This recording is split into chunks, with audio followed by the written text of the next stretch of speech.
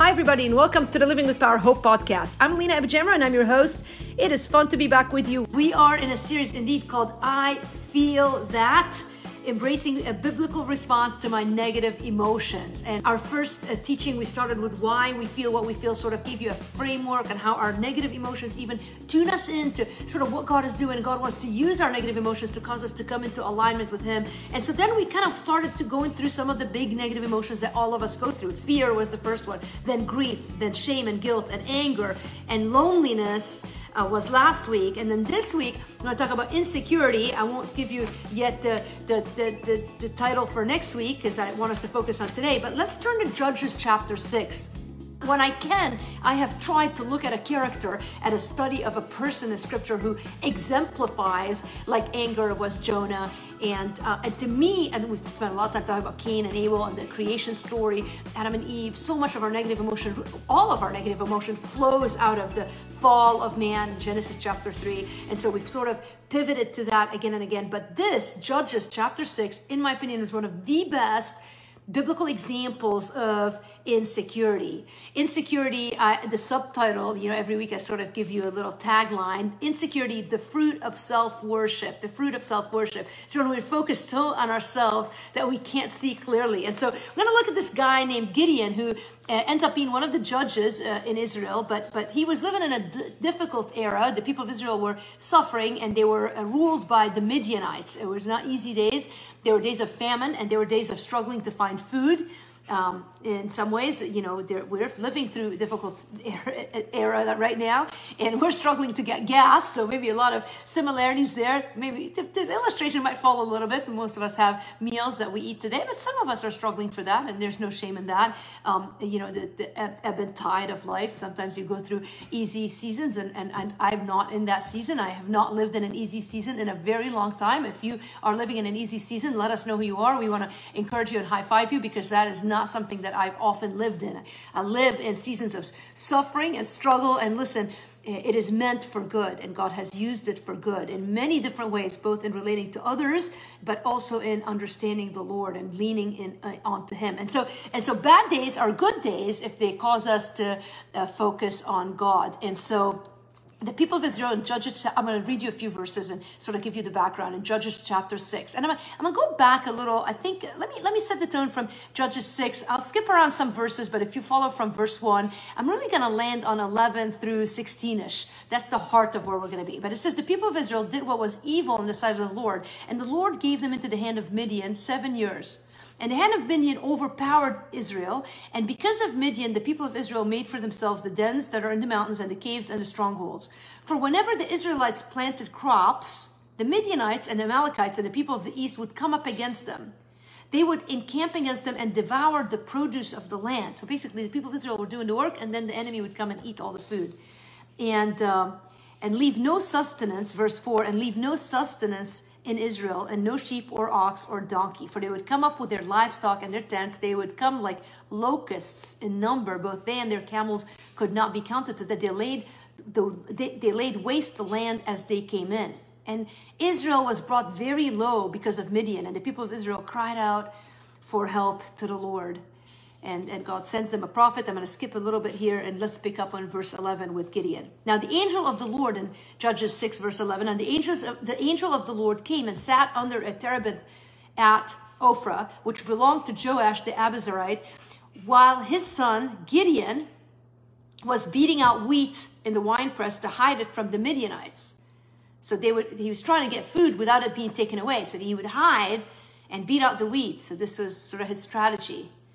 And he was not feeling very confident. You're going to see his heart in a minute. Talk about insecurity. This is going to play out very interesting. So the angel of the Lord, in verse 12, appeared to him and said to him, "The Lord is with you, O mighty man of valor."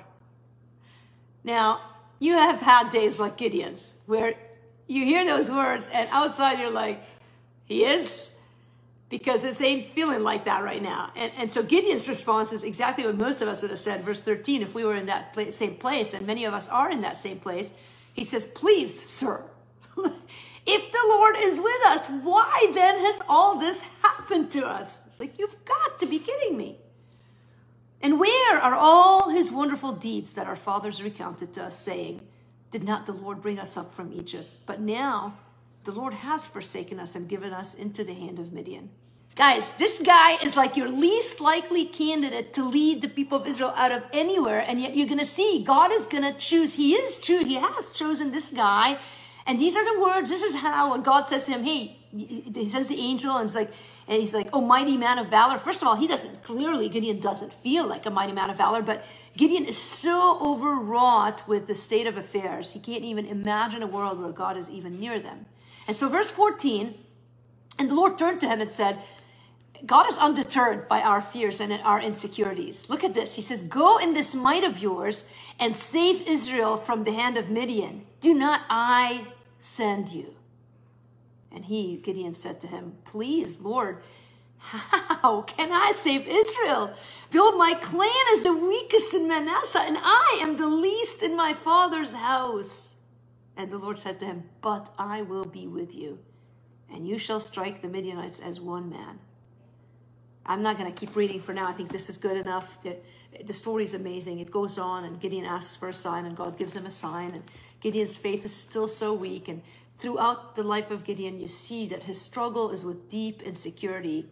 How can God use me? I'm not strong enough. I'm not equipped enough. I'm not resourced enough. I'm not liked enough. I'm not rich enough. Whatever it is that you think. In fact, here's point number one. Insecurity can be summed up in the feeling that I am not enough. Insecurity is the feeling that I am not enough. Every one of us right now can think about our lives, and there's an area in our life where we just feel like we're not enough. We're being asked to do something. Maybe it's your parenting, and you just don't feel like you're enough, and you're asked to parent 1, 2, 3, 5, 10 kids.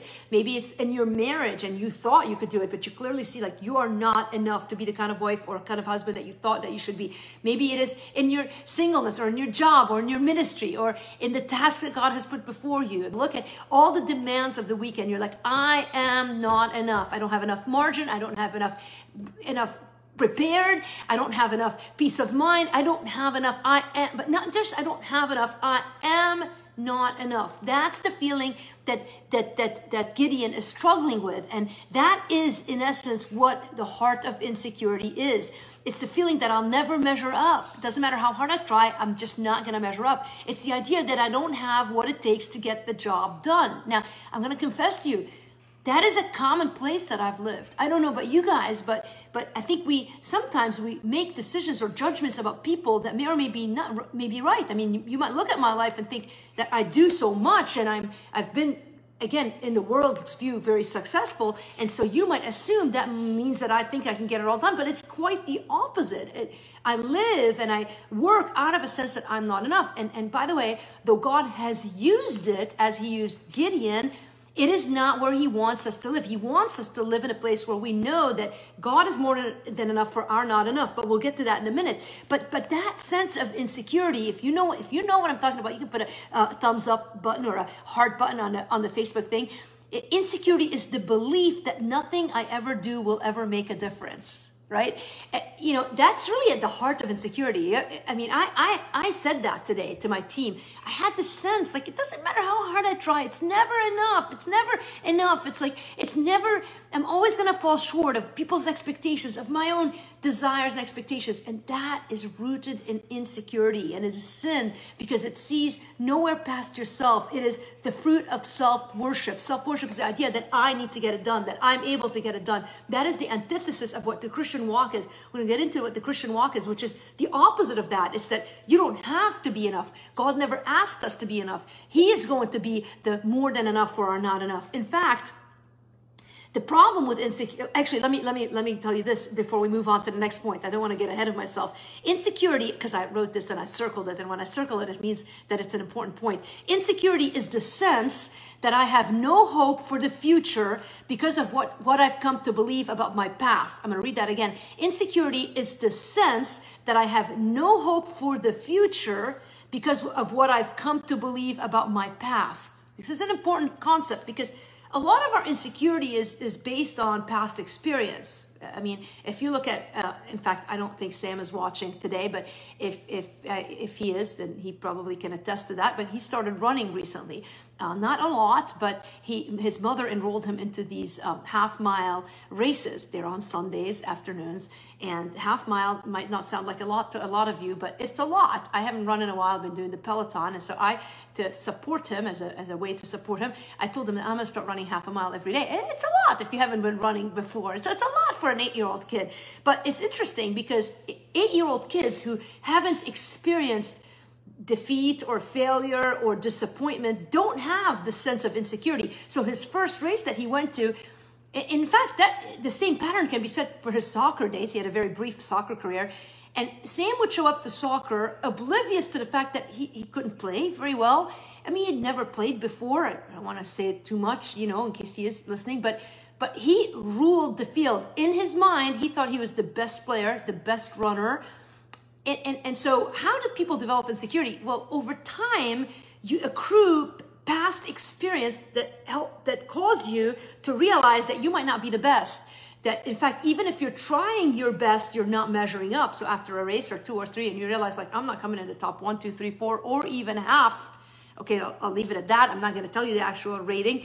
But now, every time you go to race, there's less of a confidence because you realize, like, I don't have what it takes. I can't even hope for the future because of my past results and my past performance. And so a lot of us get stuck in that. We're ruled, we're completely controlled by our past so that we can't even look to the future.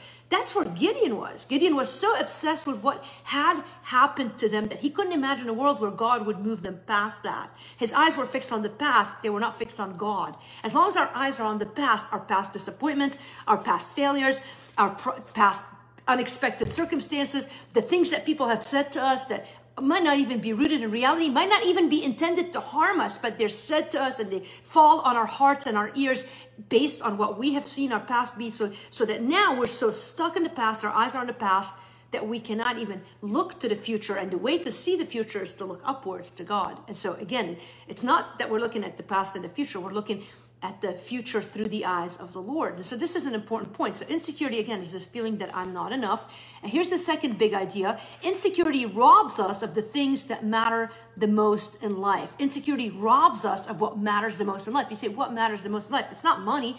It's not building a lot of houses or achieving a lot of education. Humanly, in the flesh, the world wants us to think that if we just get enough of a salary, or if we just build a big enough house, or if we just get a vacation in this perfect spot, or if we just marry the right person, then we will not be insecure anymore.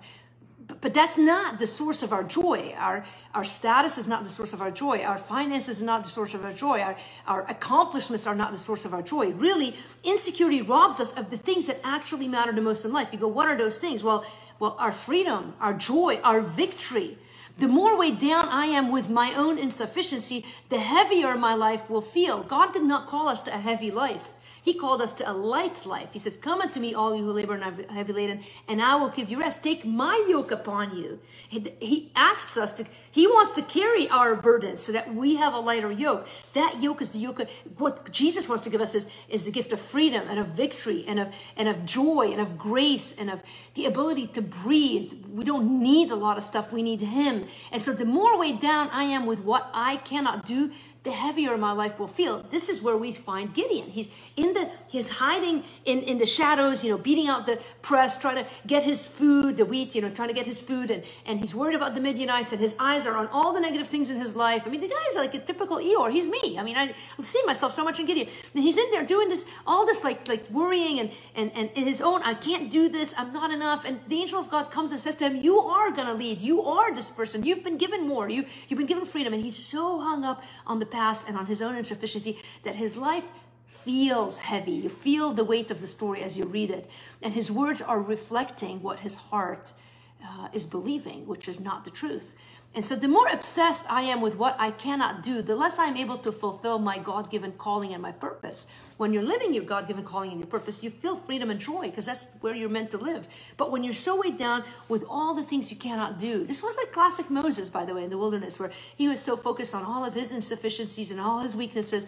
And yet God had so much more for him. It was only when he started to believe God and step out in faith that he was able to live the joy and the freedom of his calling. And so the more dependent I am with my not enough, the more despondent I am with my not enough, the less joy and victory I am able to experience. God has given us the gift of victory and of freedom. And so the only way to achieve that sense of freedom is to stop worshiping self. Stop assuming that you can get the job done. The odds are God has called you to a job that is bigger than you, that is harder than you can do on your own, that will require divine intervention. That's the God kind job that we've been called to. In fact, the job that God was calling Gideon to, there was no human way he could do it on his own. He didn't have the support system. He didn't have the power. He didn't have the ammunitions. He wasn't trained in any kind of military strategy. And yet God is going to call him to go into this role as the judge of Israel, and he was going to lead him into battle. And listen, it ended up working out not because Gideon got so good at his job, but because God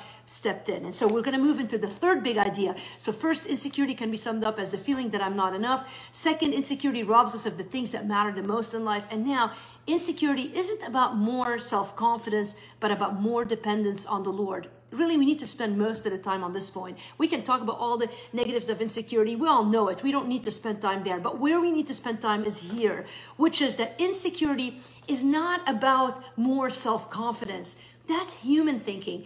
In the flesh, we think that we fight insecurity with more confidence, with more skill, with more experience. But that's not the solution to insecurity. The solution to insecurity was not for Gideon to go and hustle up a bunch of people. In fact, later on in his career as a military man, God would get rid of all of his soldiers so that he only had 300 men with him when he went to fight the enemy who had thousands. And here he went, how? How did he have the boldness to go? Because he was learning dependence on God. It was the key to his victory, the key to his freedom, the key to his success was not about him becoming more self-confident, but about him becoming more dependent on the Lord. Every one of us has gotten stuck in this point before. Every one of us has gotten stuck thinking that the way to get over my insecurity is to just hustle up more self-talk. Lena, you can do it. In fact, I do this Peloton, and I love the exercise of Peloton, but a lot of their philosophies are just plain rubbish. I mean, they're constantly trying to feed us this, you can do this if you hustle enough. And I'm like, look, I've been doing this Peloton for 3 years now, and I still get the same kcals. I haven't changed my appearance that much. Like I'm sorry, it doesn't matter how much hustle I bring to the table. Like I plateau. Like it is just like you can bring all the confidence you want in the world to the bike. I can only go as far as my body can go. Like there's no, and yet they constantly are telling us, like, if you just believe in yourself, if you just, quit these negative thoughts, if you just get stronger, if you believe your true worth, and it's not that some of this advice is false, is it falls short of our full potential, which is only rooted in what God can do through us. And so for Gideon, what he was called to do was so much greater than anything that he could muster up the self-confidence to do. And it was only when he became utterly dependent on the Lord that he was able to live in his calling and in his life purpose. So dependence on God is the belief that God is more than enough for my not enough. I love that sentence. Dependence on God is the belief that God is more than enough for my not enough. It's not that you shouldn't be prepared. I'm not against preparation. I'm not against confidence. It's that if you think that your success is rooted in your ability to do things better or to do more or to work harder, you're always going to be exhausted, if not miserable. Our security has to grow from the sense that only God working through us will get the job done. One of my favorite verses is in 2 Corinthians chapter 3. Let me find that verse. 2 Corinthians chapter 3, verses 4 and 5. Paul the apostle had a lot of prestige in his life. He was well educated. He had been around a lot of great people. Paul the apostle, before he came to Christ, was very high ranked in the work that he did, and yet he came to Christ with a strong knowledge of the Word of God, and yet he wrote these words. And of course, as a new creation, as a Christian, as a follower of Jesus, he wrote 2 Corinthians chapter 3 in verse 5. He says, "Not that we are sufficient in ourselves to claim anything as coming from us, but our sufficiency is from God." Later on in chapter 4, he says, "We have this treasure in jars of clay to show that the surpassing power belongs to God and not to us. We are afflicted in every way, but not crushed, perplexed, not driven to despair, persecuted, not forsaken, struck down, not destroyed, always carrying in the body the death of Jesus so that the life of Jesus may also be manifested in our bodies. We are not sufficient in of ourselves. Our sufficiency is from God. If you and I have any hope of getting the job done, if you and I have any hope of winning victories in our life, we've got to stop working harder and we've got to start depending more. Look, I'm not saying don't work hard, but you've got to stop relying on hard work as your saving grace. It is not. All it will do is leave you more exhausted. There has to be a limit to striving and striving and striving. And until you start depending now, out of dependence on the Lord, yes, you work, yes, you prepare, but it doesn't have the pressure that it all rests on my ability to get this job done. You see, the fruit of self-worship is insecurity because it puts all of the burden on me, whereas God worship moves the burden off of me and puts it on the Lord and said, God, I know I can't get this done, but if you have called me to it, you will get me through it. This is classic. He who's called you is faithful who will do it. God says that in, I think it's 1 Thessalonians chapter 5. It is God's faithfulness that will get us to the other side of it. And that's really what God was saying to Gideon in Judges chapter 6. I mean, why the story is so powerful when you go through it? Because again and again, Gideon verbalizes what you and I feel all the time. Like, really, God? Really? You think there's hope for the future? Do you not see how many disappointments I've been through my life? Do you not see how many times I've failed in my life? Do you not see, like you told us that these things would come to pass, but they're not. Look where I am. I'm hiding in a bushel trying to get a bit of food to my family. And God is like, turn your face away from the past. Turn your eyes away from yourself. Look to God. I have a plan for you. And God is undeterred. He says to Gideon, he doesn't even stop and like spoon feed Gideon anything. He just moves him along and says, go and get this. He says, go in this might of yours. He calls him a mighty man of valor. Who of us read this chapter and thought Gideon is a mighty man of valor? Humanly, if you look at the story from human eyes, you would go, dude, Gideon is a scaredy cat. He can't even figure out how to get through the day. And instead, God sees him as his best potential. God sees him as who he is, who he's meant to be. He sees him past all of his past failures. He sees him for all that God has called him to be. And listen, that's how God sees you. You might see yourself today as like the biggest failure of all times. You'll never get parenting right. You'll never get your marriage right. You'll never get your job right. And God looks at you and he has you in your place of your calling. And he knows that you are so much more. He's calling you to more and he's asking you to do it, not in your own strength, but in his. And so when I feel like I don't measure up, I must resolve to resist the temptation to try harder to measure up. And instead, I must embrace a stillness that depends on God to direct my future. When I feel like I don't measure up, I must resolve to resist the temptation to try harder. We're all so exhausted, trying harder. Listen, you don't need to try harder to measure up, but instead embrace a stillness that depends on God to direct my future. Be still, Psalm 46:10, be still and know that I am God. That's the secret to overcoming insecurity. It's counterintuitive. And we've seen this in many of the negative emotions that we felt. In anger, we want to go fix a problem. In what were some of the emotions? I got to go back and look at my list here. In fear, we want to go back and try to assuage our fears. And again, we have seen this model of rather than trying to overcome your negative emotion by trying harder, the key is to pause, to be still, to realign your eyes, your vision, your ears to the truth of what God has promised and what God is calling you to. And so again, rather than striving, a stillness must grow into our life. And that we have to fight for that. That's where the work happens. Lastly, point number 4, insecurity blinds us to the truths about who God is and what he can do. Insecurity blinds us to the truths about who God is and what he can do and what he wants to do and what he will do in your life. And a friend of mine today, remind me, Joy, and also it blinds us to what God says about us. Insecurity blinds us or deafens us, I guess, to what God says about us. It really does. When you're listening to what other people are saying about you, you can't hear what God is saying about you. I love that verse in Proverbs 29:25. It says, the fear of man brings a snare, but whoever trusts in the Lord is safe. Trusting God means listening to God, means listening to what God has to say about us. All day long, all over social media, all in our world is the message in our face about how we should think, about how we need to live, about how to be strong in self, and on and on and on. And self just cannot get you to the place of peace and security that you're desperate for. I love Jeremiah 17. Might be worth a minute going over those verses. We don't often land in those verses, but they're just like bread and butter verses in the Christian walk. Jeremiah 17, verse 5, he says, "Thus says the Lord, cursed is the man who trusts in man and makes flesh his strength, whose heart turns away from the Lord. He is like a shrub in the desert and shall not see any good come. He shall dwell in the parched places of the wilderness, in an uninhabited salt land." That's a dry, thirsty, needy. That's the man who trusts in man, trusts in what human philosophy says. Here's the alternative. Blessed is the man who trusts in the Lord, whose trust is the Lord. Not just in the Lord, trust is the Lord. God is our trust. He is like a tree planted by water that sends out its roots by the stream and does not fear when heat comes, for its leaves remain green, and is not anxious in the year of drought, for it does not cease to bear fruit. Listen, which one are you living?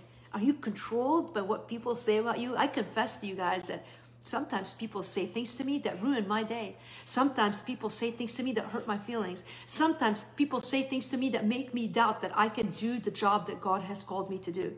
And as long as my ears are in tune to that voice, the voice of people, by the way, often that verbiage that comes to you out of people is driven by the evil one. He doesn't want you to accomplish your God-given calling.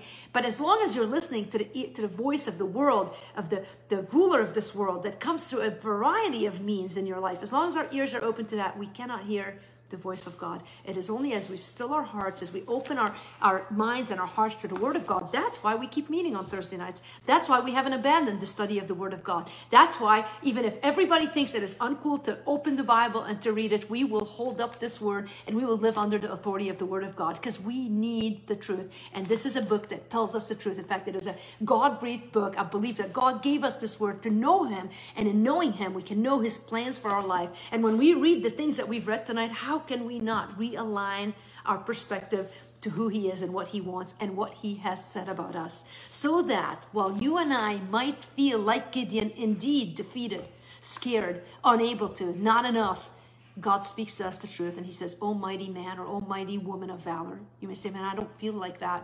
God says it's not about how you feel, it's about the truth of who you are in Christ Jesus. You are a child of the King. You are beloved. You are a treasure in His eyes. He's got a plan and a purpose for your life. Those are not motivational sentences meant to encourage Christians in the church. That is the truth of God. You can find verse by verse how God has a plan for your life. He has called you. I love Ephesians chapter 2, some of the best verses about salvation. But it goes right on. It says, "For by grace you've been saved through faith, not a result of works, so that no one may boast. For we are His workmanship, created in Christ Jesus for good works, which God has prepared beforehand that we should walk in them." Where's that verse? I was thinking of another verse. Him who He glorified. Hang on. I think that's in Romans. I got to find the verse I was looking at. Oh, here we go. Yeah, Romans 8. So for we know that all things work together for good to those who love God, to all who are called according to His purpose. This is what I was looking for. For those whom He foreknew, He also predestined to be conformed to the image of His Son, in order that He might be the firstborn among many brothers. And those whom He predestined, He also called. And those whom He called, He also justified. And those whom He justified, He also glorified. God says about us that, "What then shall we say to these things? If God is for us, who can be against us? He who did not spare His own Son, but gave Him up for us all, how will He not also with Him graciously give us all things?" Listen, it is not about us getting things. It's about God giving them to us. It's not about us working harder to attain the goals we want. It's about God stepping in and giving us the goals He has for us. Why? Because we are beloved in His eyes. Because He has a plan for us. Because before creation was, even before we were in our mother's womb, He had a plan and a purpose for our life. So that when you feel daunted by all that needs to happen in your life, as I often get daunted, whether it's 3 squirrels in your attic or whether it's much more serious things than that, you can stop and look at this conversation between Gideon and God, and you can see the words that God uses. God doesn't. He says, "Go in this might of yours." He says, and you go, "What's the secret?" Well, verse 16, "I will be with you." This is the same thing He told Moses in Exodus chapter, I think 3. Moses was called to go back and lead the people of Israel. He was so afraid, and God says, listen, I am going before you. Deuteronomy, I have a verse here, I jotted down about the same topic here. Now we'll be wrapping up here and praying, but we had a little extra time today, so why not spend time in some of these verses, some of these truths of Scripture to remind ourselves of who we are. Deuteronomy chapter 30, verse 9, or verse 8, it says, it is the Lord who goes before you. He will be with you. He will not leave you or forsake you. Do not fear or be dismayed. Oh, you want a paragraph, you want verse after verse after verse of encouragement. Joshua was the guy who came after Moses. He should have had every reason to be confident, and he wasn't. And we know he wasn't because in Joshua chapter 1, over and over again, God says to Joshua, do not be afraid. I am with you. The secret to Joshua's success, the secret to Joshua's confidence was not that Joshua was a mighty man of war. It was because God went before him and was with him. The secret to your and my confidence is the fact that God's presence is with us. If you feel like you're not enough, listen, there's no greater truth than the truth that God's presence is with you always. Stop striving. Be still and know He is God. We don't need to do anything in our own strength. In fact, the minute we start doing it in our own strength, we will likely fail. The more focused I am on my inadequacies, the less I'm focused on the beauty of God and all He has done for me so far. The more inward my eyes are fixed, the less outward my vision can extend. The more I commit to worshiping God, by the way, this is the secret right here, the more I commit to worshiping God, the less I have space to worship my own self. Self-worship leads to insecurity, leads to exhaustion, leads to frustration. But worshiping God takes our eyes off of our past, off of our inadequacies, and fixes them on the truth of who we are in Christ and what God longs to do in us.